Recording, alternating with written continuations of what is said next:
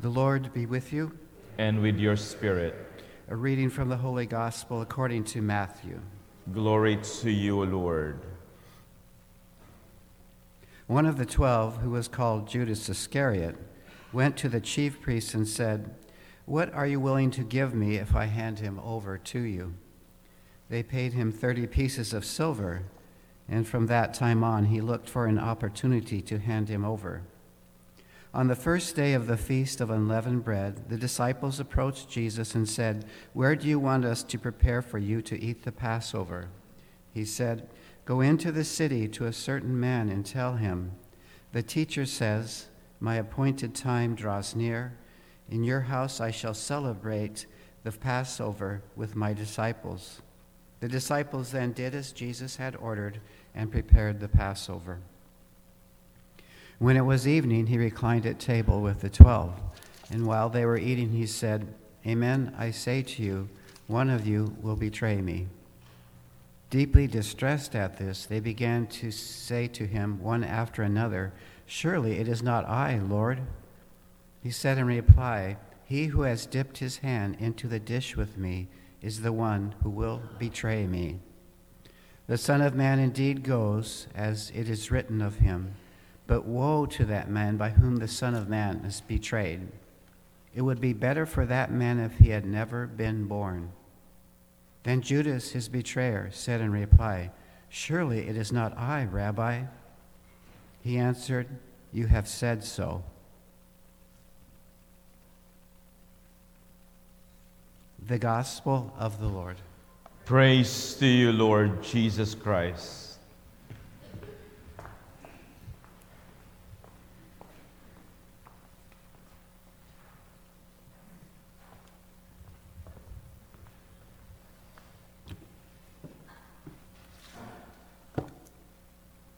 Wednesday of Holy Week is also known as Spy Wednesday, since the Gospel for today always recall the betrayal of Judas Iscariot, the spy of the Jewish authority.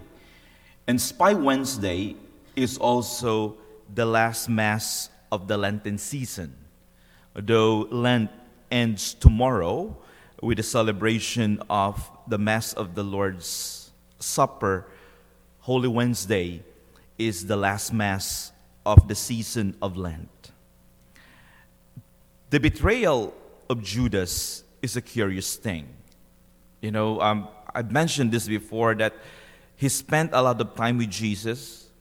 He was taught by the best and the greatest of all men, the best and the greatest of all teachers. He was taught by God himself. So why the failure? Why this betrayal? Well, because God cannot and will never force us to fully submit ourselves to him. He never forces us to love and to be faithful to him. He can only inspire, show, and lead us the way, but ultimately, it is our decision, our response coming or emanating from an act of the free will to love him or to betray him. In the first Mass of the Lord's Supper, or the Last Supper, in the first Eucharistic celebration, Judas was there. If you see the personalities who were present at the first Mass was attended by people who are broken, imperfect, but would be made whole and be transformed by the death of Jesus on the cross. It was not a gathering of righteous men, but a gathering of men who were seeking the truth with their imperfections, with their baggage, with not so impressive past, including someone who was willing to sell Jesus with 30 pieces of silver.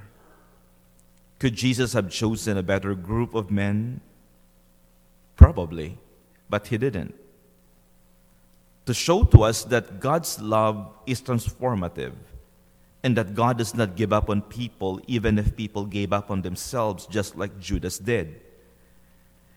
But we should not stop, though, our reflection on the fact that God chose imperfect people to partake in the first Mass. That's what we heard in the Gospel.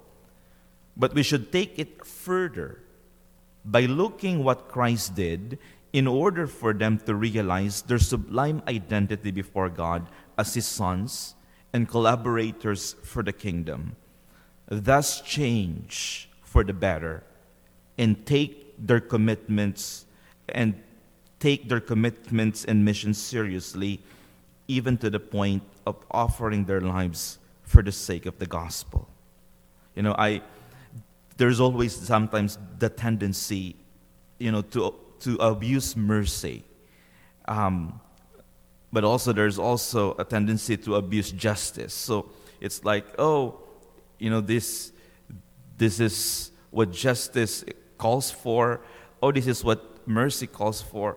Really, the Christian discipleship is all about meeting in the middle, balancing between justice and mercy. In as much as God is merciful, He calls us to deep conversion. He calls us to deep conversion. We cannot just always presume, God will gonna forgive me anyway, so this is fine. I'll do this. I'll continue doing this. It doesn't work that way. One doesn't want to be in that kind of relationship. True mercy always brings out the best in us. And what's the best in us? To conform our lives according to the person of Christ. We are called to the Eucharist to partake in this foretaste of the heavenly banquet with all our brokenness, weaknesses, and sins. But one must feel and be convinced that the love of God is so powerful that it leads me to conversion, to a deeper relationship to God or with God. So therefore, I cannot just remain in sin and in continuous betrayal of Him. Am I still selling out Jesus? What are the choices that I make that in principle I still betray Him with 30 pieces of silver?